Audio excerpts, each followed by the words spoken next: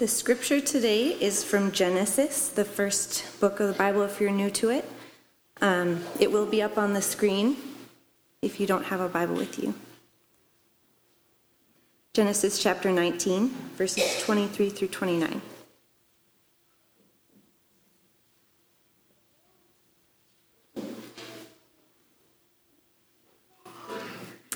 The sun had risen over the earth when Lot came to Zoar. Then the Lord rained on Sodom and Gomorrah brimstone and fire from the Lord out of heaven. And he overthrew these cities and all the valley and all the inhabitants of the cities and what grew on the ground. But his wife from behind him looked back, and she became a pillar of salt. Now Abraham arose early in the morning and went to the place where he had stood before the Lord. And he looked down toward Sodom and Gomorrah and toward all the land of the valley. And he saw, and behold, the smoke of the land, and ascended like smoke from a furnace. Thus it came about, when God destroyed the cities of the valley, that God remembered Abraham and sent Lot out of the midst of the overthrow, and he overthrew the cities in which Lot lived. Thanks, Katie. Good morning, church. We're going to continue our series in Genesis. If you're a visitor, we're so grateful you're here with us. And we've been studying the book of Genesis for many months. And Genesis gives us the foundations of why the world is the way it is. Down to the beauty, to the ashes. Why is there such a thing as a war in Israel right now and in Palestine? Why is our marriages can be broken or so hard? Every little thing you can think of finds its origin in Genesis. And if you understand Genesis, you're then rooted into reality. You have something solid to hold on to in the midst of a world that has no clear answer of why we are the way we are and why and how in the world can we find any resolution and solution. And so not only do you learn about the roots, but you learn about the good God, creator God, that's going to make all things new.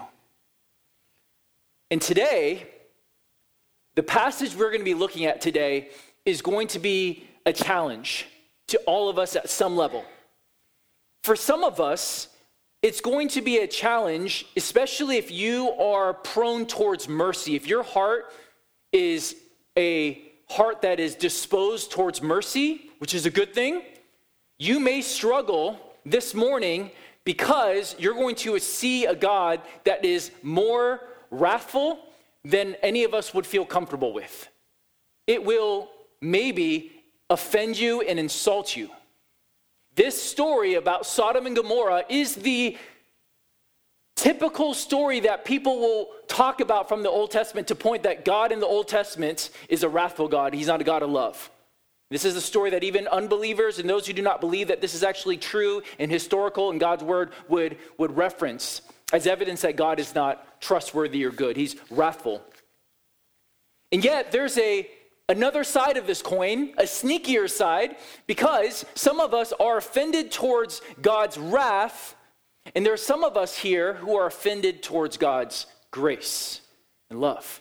Especially if you come from a fundamentalist, legalistic background, if you actually comprehend what actually we see in this text, there's offense on the other side.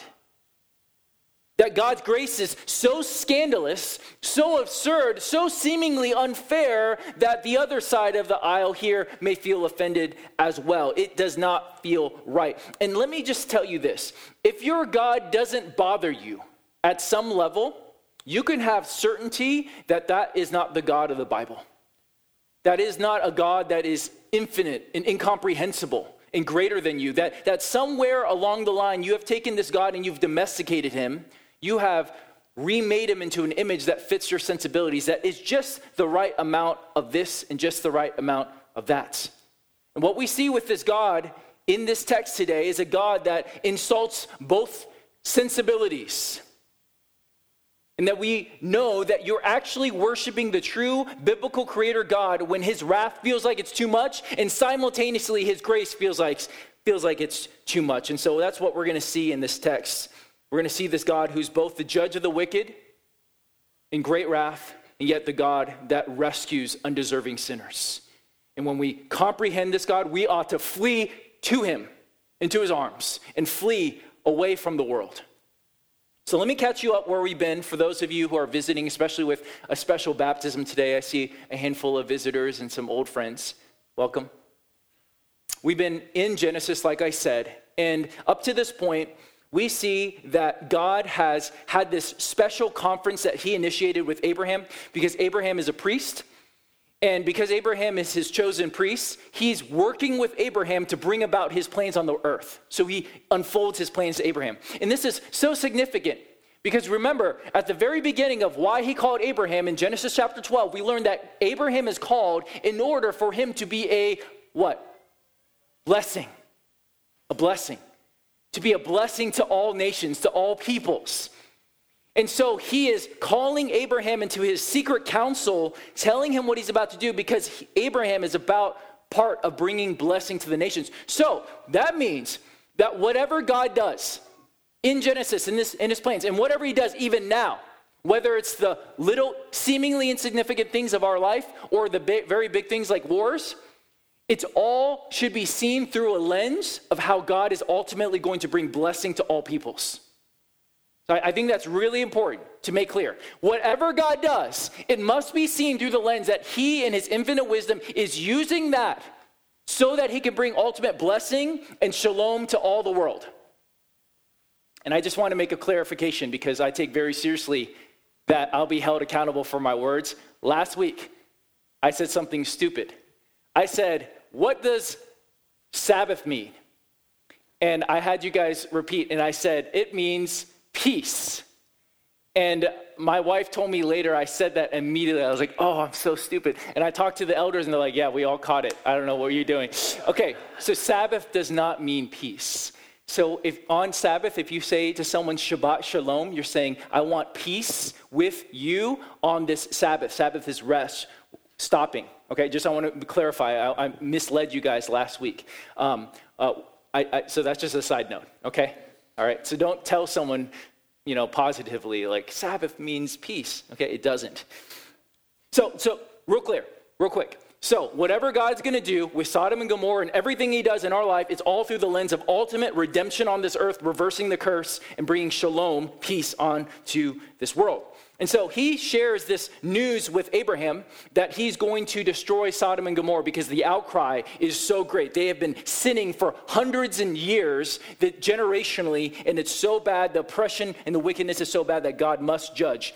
And he sends some angels. Those angels come into Sodom and Gomorrah. They hang out with Lot. Lot brings them into their home, and we see one of the most frightening scenes in all of history where all the men, it says, both young and old, of the city come to Lot's house and demand to sleep and essentially gang rape these visitors, who they think are just men, but they're actually angels. These angry mob try to get in. Lot does the most horrific, maybe one of the most horrific things that ever recorded in history. To save his skin and his guests, he offers his daughters to this mob to do whatever they want with them. And what we see, Pastor Ross made this note, that the angels come out, they blind all these people so they're all groping around in darkness as a physical symbol of what is spiritually happening. These men in Sodom are blind spiritually, and they're out in the darkness. And so there's this physical illustration of showing what's actually on the inside. And so then Lot leaves with his family and flees to Sodom. Okay, so now we're in our text. Okay, so that's the background for the visitors or for all of us by way of remembrance. So verse 23 on the screen, then the sun had risen on the earth when Lot came to Zoar. Then the Lord, or Yahweh, rained on Sodom and Gomorrah sulfur and fire from Yahweh out of heaven, and he overthrew those cities and all the valley and all the inhabitants of the city and what grew on the ground. We learn here in verse 23 that the sun had risen. So the angel said, we won't bring the destruction until you get to this city called Zoar. And so the sun rises and then destruction comes. So what does that mean? It means that Lot fled when? What time of day? Night. I didn't know that. I'm not clever. I didn't figure that out. Someone told me that. But that's a striking imagery, that in the middle of the night, they are fleeing for their life. And it's not like they have like these great LED flashlights. They're stumbling. It's chaotic. It's confusing. But they're told, don't look back. You could easily say, hey, but God, what about in the morning when we have some light and it's easy? No. Flee at night for your life, no matter the cost. And we hear this term, rained. Then the Lord rained. It's not water. He's raining sulfur and fire. That same term, rained. When was the last time we heard the word rained in the Bible? Remember, Genesis is always referring backwards. The flood. In the days of Noah, they were eating and drinking, giving in marriage, just going about their merry life, not knowing that their wickedness was about to come to an end. And just like Yahweh rained upon all of the earth during the days of Noah, he is now raining again, except this time it's not water, but sulfur and fire. However, just like Noah, remember how Noah was introduced in Genesis? It said that the whole generation was wicked, but Noah found favor in the eyes of the Lord. And that word favor is also translated grace. Keep that in mind for later. This judgment came suddenly, but it shouldn't feel so sudden. Because if you remember, they were warned for generations. We could easily say, God, why didn't you give them one more warning? But we're talking generations of this wickedness. And I want you to remember chapter 14. Do you remember that giant king who came with all these kingdoms? They came and actually sacked Sodom and Gomorrah, and they took all the people and they enslaved them. Do you guys remember this? Chapter 14? His name is King Chedorlaomer. Something like that, all right? He takes these people and he enslaves them, and yet God in his kindness, using Abraham, rescues the people of Sodom out of slavery. And what did the people do? They didn't turn from their wicked ways. It didn't humble them. They actually became like their captors, hardened their hearts, and actually amplified their sin and amplified oppression upon people. They had lots of chances to wake up. There's been generations of this. And I want you to note something that easily we could just overlook if we don't actually think about this. Who reigned? What did the text say? Go back. The Lord reigned. From the Lord out of heaven. I mean, if you can't be more emphatic than that, the Lord reigned on Sodom and Gomorrah, sulfur and fire, from the Lord out of heaven. It is God who's doing this. God is doing this. And the text said, all the inhabitants. You have to sit on that for a moment. Don't just overlook that reality. Yahweh rained fire and sulfur upon the city, and that includes both the young and old, men who try to gang rape Lot and his family, as well as the wives, children, the people. We hear when Abraham is in this secret council with God, he says, shall not the judge of all the earth do what is right or just? And so if you have that in mind, whatever God does, it will ultimately just. So God in his perfect wisdom deems that every single person in this city and the cities in the area were deserving of judgment. And that may not settle right with us. And in one sense, it shouldn't. But this is the unadulterated God of the Bible, and we must accept him and receive him as he is, not what we want him to be. This God is willing to bring judgment upon an entire city. And this historical event is an example, not just for us to learn about the character of God, but for us to take heed ourselves. Let me bring your attention to 2 Peter 2:6. There's a lot that 2 Peter 2 has to talk about Lot, and we're only going to touch on a few pieces. There's more, and if you have questions about some of the controversy there, I'd be happy to talk to you. But look at verse 6. If by turning the cities of Sodom and Gomorrah to ashes, he condemned them to extinction. Why? Making them an example of what is going to happen to the ungodly. And so what is this saying? It's saying that Sodom and Gomorrah is a temporary, real historical event to warn us of another real, eternal event. It is a living memorial to remind all of us the fate for anybody who does not turn and trust in Yahweh and keep and hold on to their ways. This horrific judgment we read right here is supposed to be a mercy for us today to wake up so that doesn't have to be our fate if you are wise. There are two types of people. There are the people in the world who are wise because they learn from other mistakes and other people's hardships.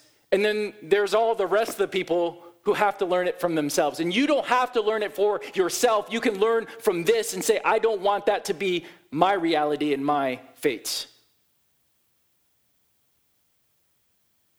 At the end of this sermon, I'm going to make it crystal clear how all of us can avoid such a similar fate and what God has done to make it possible. Now, let's look at something just as tragic, if not, I would argue, more tragic than the destruction of these cities. Let's look at Lot's wife, verse 26. But Lot's wife behind him looked back, and she became a pillar of salt. What's going on here? This is a weird passage. First of all, I want to remind you of a command that was given by the angels last week in verse 17. It'll be on the screen. And as they brought them out, one said, escape for your life. Do not look back or, listen, stop anywhere in the valley. Escape to the hills lest you be swept away. Those are some key words there to keep in mind. So she disobeyed. She looked back. But, wouldn't you look back? Come on, wouldn't you look back? Like, what's going on there, right? I think I'd look back, right? I'm just curious. And I think Jesus helps us, as he usually does. He references this moment in history when he speaks about the coming judgment. Look at Luke 17. This passage helped me a lot. I'm going to fly through some of it, but highlight the end. But on the day when Lot went out from Sodom, fire and sulfur rained from heaven and destroyed them all. So will it be on the day when the Son of Man is revealed, Jesus being the Son of Man. Verse 31, on that day, let the one who's on the housetop with his goods in his house not come down to take them away. And likewise, listen to this, let the one who is in the field not turn back. Remember Lot's wife. You can hear the similar language right here. Don't turn back. Other translations make it clear by saying, do not return home or go back for anything. In other words, when judgment is coming, the safest, wisest plan of action is not to go try to get your stuff or go back just in case, but to flee into the arms of God. The language here makes me think that Lot's wife likely made her way back towards the cities. Hence why the angels said in verse 17, don't stop anywhere. It wasn't just a glance back and God's like, gotcha, boom, That's kind of what I thought growing up. I was like, man, that's kind of harsh, God. Like, just curious. But it was rather a looking back because her heart was looking back. And she was moving because the body follows the heart. Your actions follow what's in your heart. So she wanted to go back to Sodom for various reasons. And this, I think, must be the case because the destruction, according to the angels, wouldn't happen until they get into Zoar. So Lot and his daughters were safe in Zoar, but Lot's wife was no longer safe, and she was out exposed and no longer under the protection of God. Because why? She removed herself from the protection of God.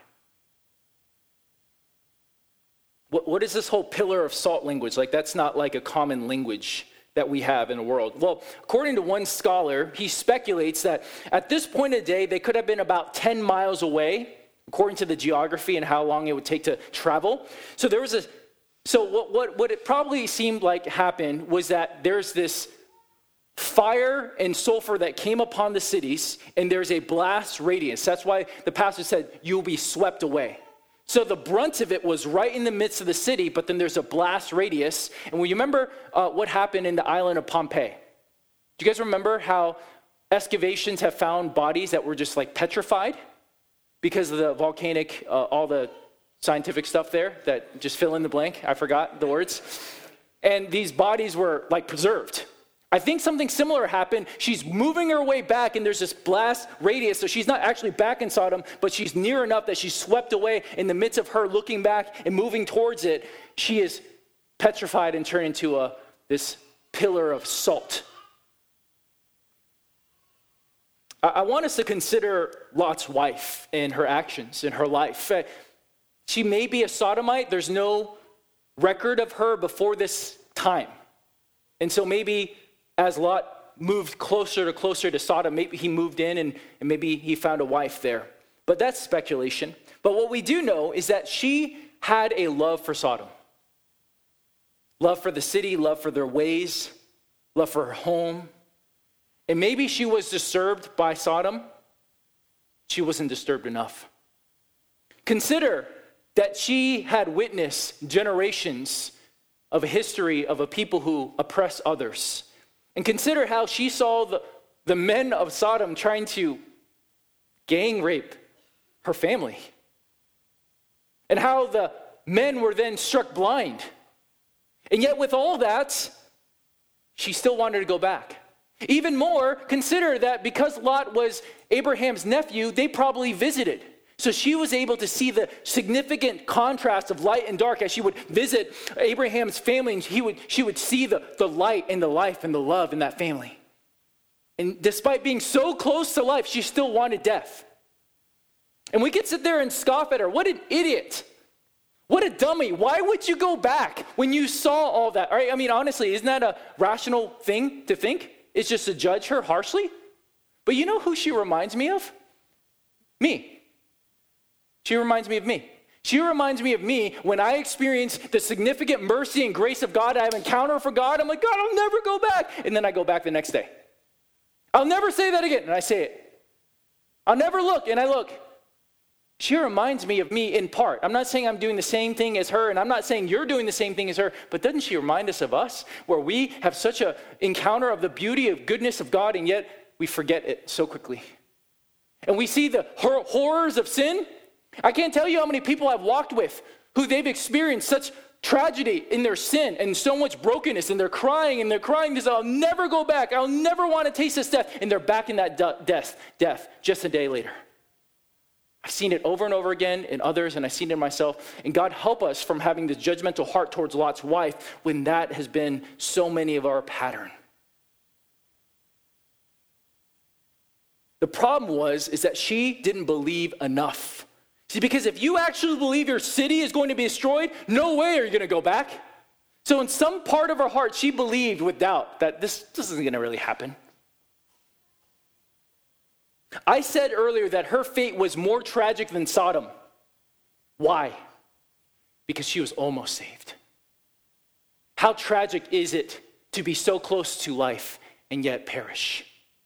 How tragic is to know the way and perish still? This reminds me of 2 Peter.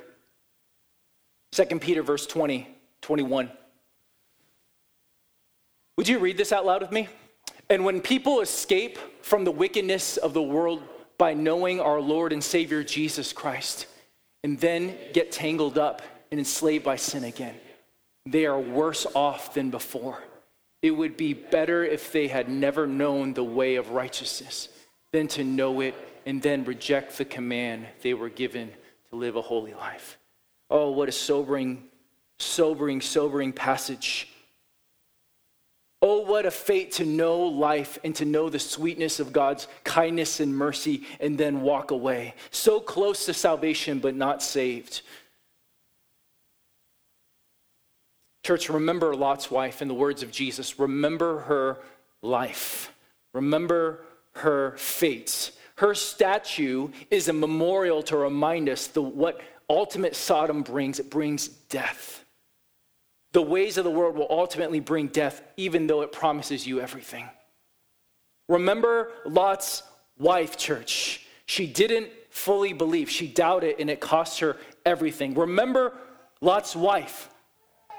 Her fate warns us of what will happen to any of us here if we go back, if we fall into the lie and the siren's voice that it would be better. Just like what Israel felt about Egypt. You remember they would say, it was better back when we were in Egypt. We were slaves, but we had food. It was good. And what happens when we are far away from a situation, our mind starts to forget how bad it was and romanticize it, and then it starts to sound pretty good to us. When in actuality, it was horrible. And that's what happens. So I want to call you to avoid even going towards that direction. Why? Well, because what often happens is when people return after experiencing the grace of God, their heart doesn't return like it used to be. Their heart doubles down in hardness because they've tasted and seen the Lord was good.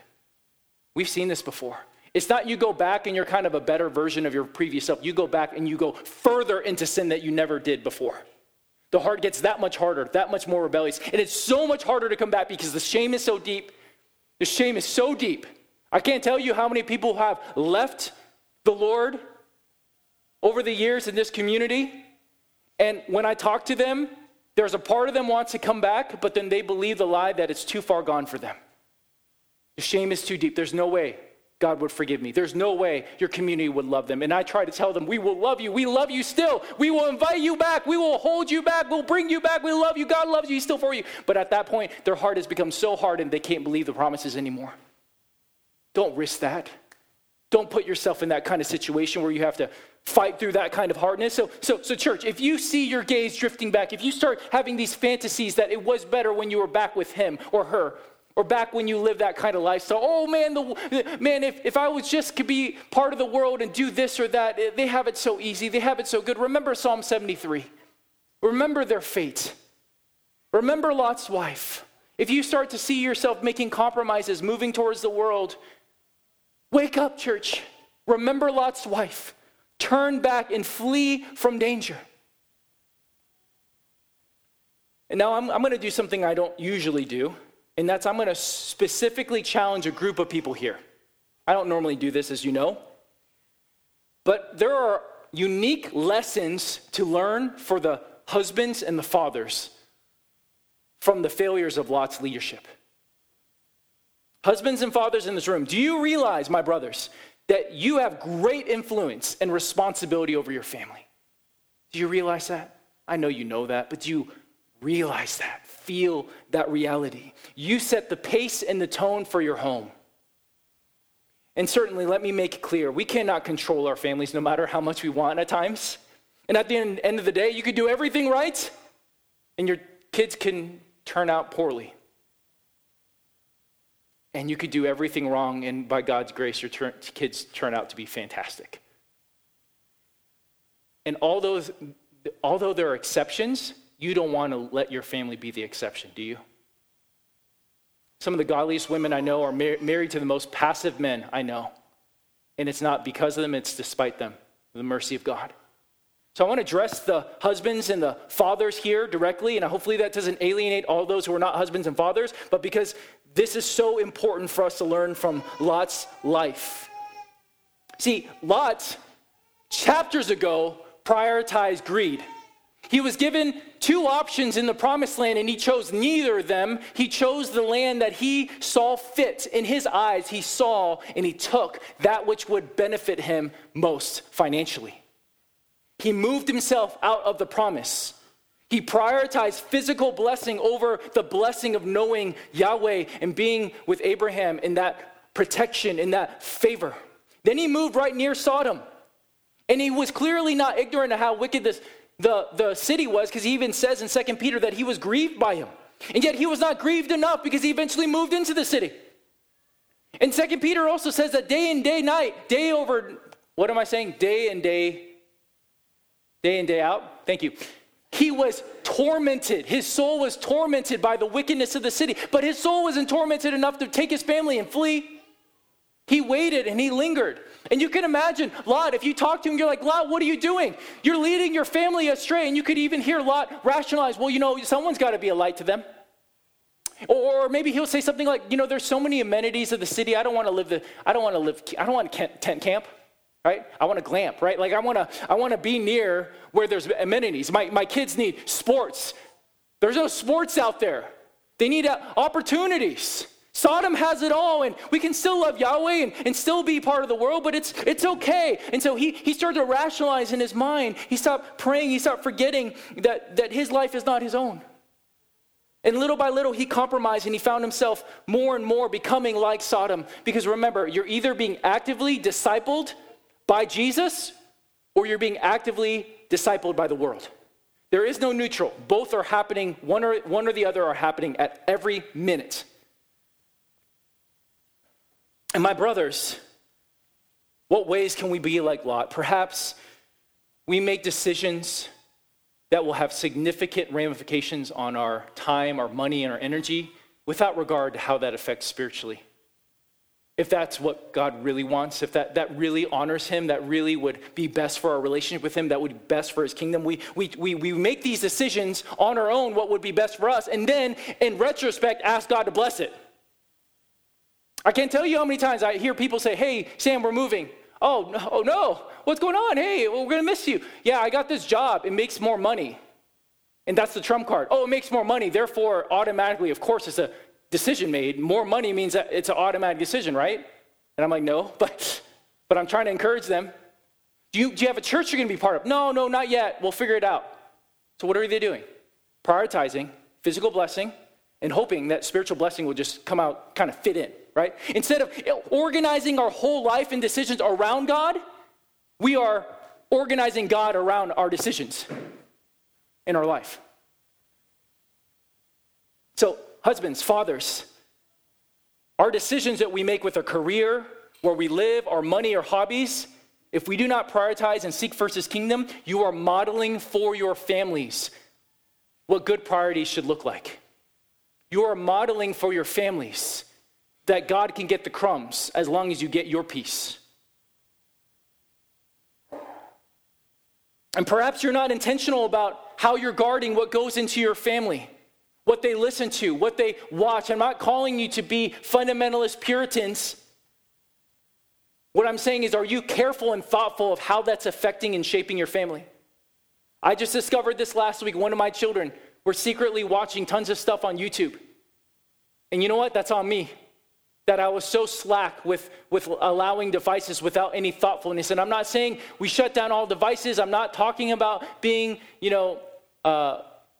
What I'm saying, are you thoughtful about and guarding what goes through the windows of their eyes into their souls? Are you prayerful about that? That's on me. That was going on for 2 months. And it was shaping them. And they were asking weird questions. We're like, where'd you hear that? And they're like, and they just made it up. Where they heard it. They lied about it. I'm not going to get into too many specifics because you need the Holy Spirit to help apply it to your family, in your season, in your life, and I don't want to legalistically impose something on you and bind your conscience, but you got to seek the Lord. Like, what are we going to be about in our family? What are we going to prioritize? What are we going to let in? And what are we going to do? Families, like husbands, fathers, your family follows you. Either in your passivity or in your bold, humble leading. So I just want to call you, men, are you rightfully guarding your families in the right ways in the world's influences? Now, I want to bring everything to a head now. We're going to skip verse 28 because it's just Abraham witnessing the destruction. But if you think hard about all that's taking place, all that we've talked about, I think some of us here should be bothered that Lot is saved. Think about it. I mean, I want to use some harsh words about him. I take very seriously. I have 3 daughters. It is unthinkable offering my daughters up to a mob to save my skin. And yet he's saved. He's saved. He actually lingers, remember? And the angels grab his arms and are like, hey, you got to go. God helps him along because he lingers. God saved Lot and his family. Are you serious? And you're going to hear more about how messed up he is next week. And God saved Lot? Why? Why would God save Lot? Well, look at verse 29. So it was that when God destroyed the cities of the valley, God remembered Abraham and sent Lot out of the midst of the overthrow. Why did God save Lot? Because God remembered Abraham. He remembered Abraham's prayers. Remember, Abraham is being a priest. The priest represents God to people and people to God. And God and Lot is being prayed for by Abraham. So it's less about Lot being so great in earning salvation and earning mercy, but more because Abraham is praying for him, and therefore, like Noah found grace and favor, Lot finds grace and favor in the midst of a wicked and twisted generation. But again, just like that, because Abraham prayed, is it that easy? Well, Lot did believe. He believed. He didn't like stay, like he did go along with it. So at some level, he had true saving faith in that moment. He believed. Is it that simple? That should be, in some sense, offensive that God would be so merciful and gracious to such a slimeball like Lot after him doing probably one of the worst things of his life. He must pay, right? He must pay for all that he's done. It's not fair. And you know what? Lot is like me, and Lot is like you. I must pay. You must pay. It can't be that simple that God just washes away your sins and says, you're great, you're forgiven. Grace abounds. It can't be that simple. You deserve to be punished. You deserve Sodom and Gomorrah. I deserve Sodom and Gomorrah for my sin and all the ways I've fallen short. And yet, here's the good news. Here's the good news. We have a better priest praying for us than Abraham. Look at Hebrews 7.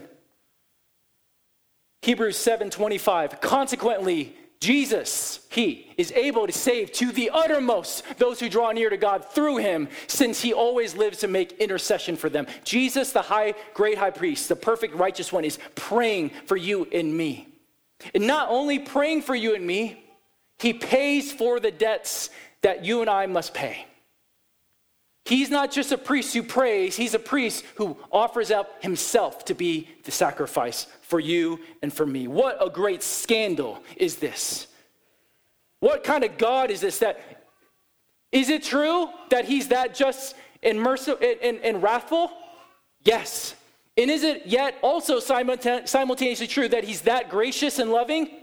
Yes, our God is both, and we should feel both the weight and the terror of how great the wrath of God is deserving upon us sinners, and yet simultaneously feel the greater weight of God's grace towards us. Remember, when Moses has an encounter with Yahweh, what does God say about who he is?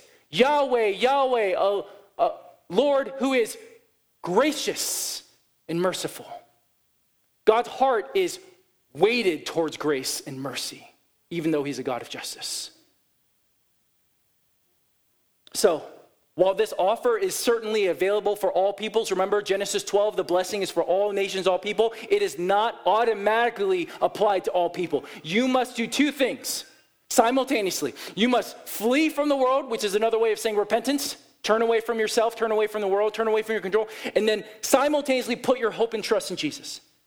Neither can you do one without the other. And if you put your hope and your trust and you take asylum, you will be safe in his arms. Because he already died for your punishment. There's no more punishment left for you. And you can experience the unfathomable, scandalous grace and forgiveness of God that you do not deserve, but God is happy to give.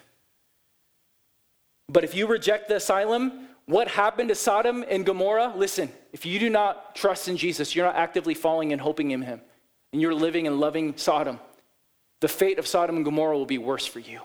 That kind of fate will be upon you, except it will be forever, not a moment. So if you want this great high priest, you want this God who is both just and loving, you can have him. I'd love to pray with you. I'd love to pray with you. Please grab me after the gathering. I'd love to pray with you.